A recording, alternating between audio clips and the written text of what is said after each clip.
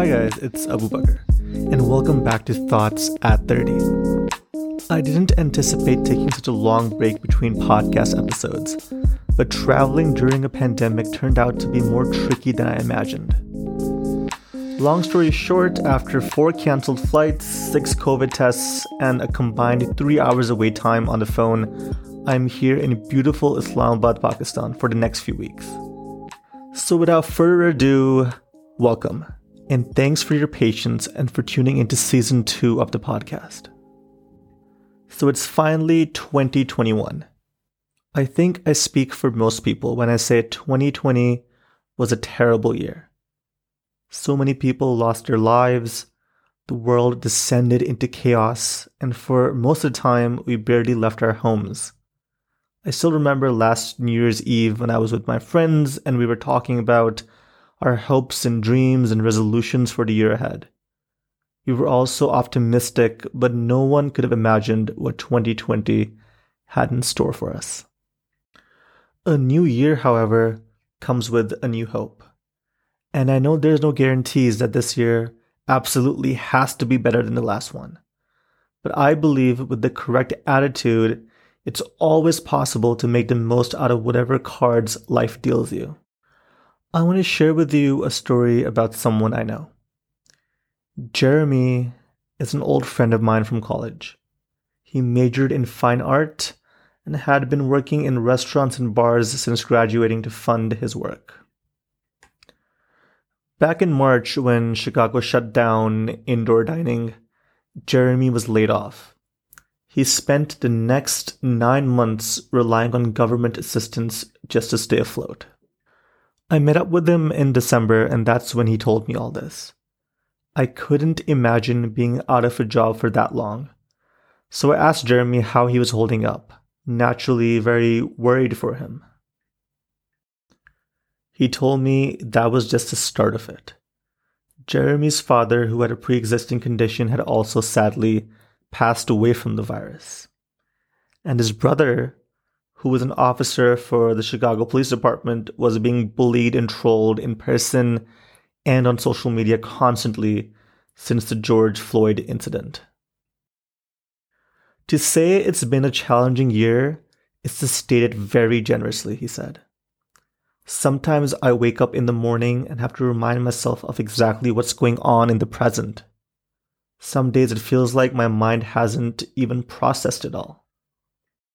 I offered my condolences for Jeremy's loss and told him how much I admired his strength, and asked him how he managed to stay so put together and composed through all of this.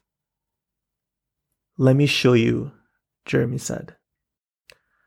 I followed him up to his family home's attic, and to my amazement, I saw an assembly of canvases, all filled with incredible art. I have zero knowledge or talent as a painter or a sketcher, so I won't even begin to try and describe what I saw. But just know it was a stunning collection. There were 15 to 20 pieces of a variety of work. "This is insane," I said. "How long did all this take you?" 9 months, said Jeremy. I started working on the first one the day I got laid off. Ever since then, I've just had a lot of time to myself for the first time in a long time. And whatever sadness or anxiety came along the way just channeled itself into the art.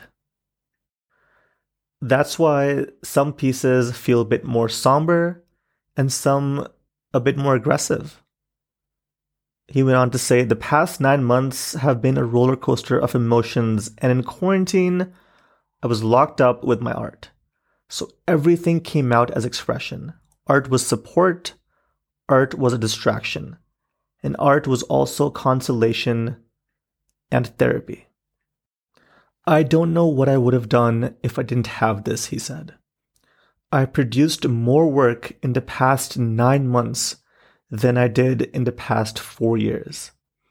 And I went through more difficult times in the past 9 months than I did in the past 4 years. But strangely, the saddest moments inspired my favorite pieces, and my favorite pieces ended up comforting me in the saddest times. I told Jeremy someone once told me, make art where there were only scars. I guess there's a connection there. Maybe there's an authenticity and earnestness in work inspired by extreme emotion. I can tell you without a shadow of a doubt that that is true, said Jeremy. As Chicago slowly improved its COVID-19 numbers, Jeremy was able to find a bartending gig again and was excited to eventually display his art later this year. I will share details of his work and where to see it once Jeremy plans something and I have his permission. The days that followed my meeting with Jeremy had me thinking a lot. The conversation with him reminded me of the realities of the ongoing global situation. We all have a collective responsibility to stop the spread. This virus is very much still around, and people do die. Sometimes numbers just become numbers, but we have to remind ourselves 2.2 million people have died, each a precious life. At the same time, what Jeremy said and what he did was inspirational. Life happens. It happens to all of us. When we are going through adversity, till the moment we are okay, that time always passes. How we spend that time is still up to us. Jeremy's 2020 was 100,000 times worse than mine. And here I was thinking, what a terrible year I had. But despite everything, he channeled his feelings into his art and did something productive. And if he can do that, there must be something each and every one of us can do too. Earlier today, on Instagram, I asked on my story for my friends to share something positive they experienced or felt during the lockdown and quarantine. Here are the responses. Reconnected with friends after being out of touch for a few years. Figuring out what I really want with my life and what makes me happy. Reconnecting with old hobbies and finding new ones. Learning how to cook. Self-love. Finally had time to reflect about myself and found out who my true people are. Started a relationship and the lockdown made it go from 0 to 100 real quick. Got time for reflection and introspection. Decided priorities. Weight loss. Job promotion. Becoming best friends with Nia. Finding Dinah. Realizing cycling is not just for idiots. Getting a new job, finding an apartment and making new friends. Processed trauma because I finally had time. Rediscovered my family. Had the flexibility to take care of my grandfather. He passed away gently in my arms. And here's my own. Made art where there were only scars.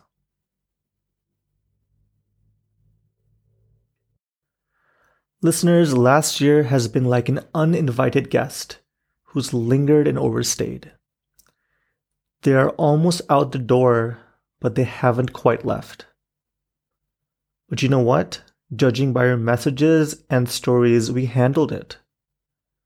We did it, and we will do it.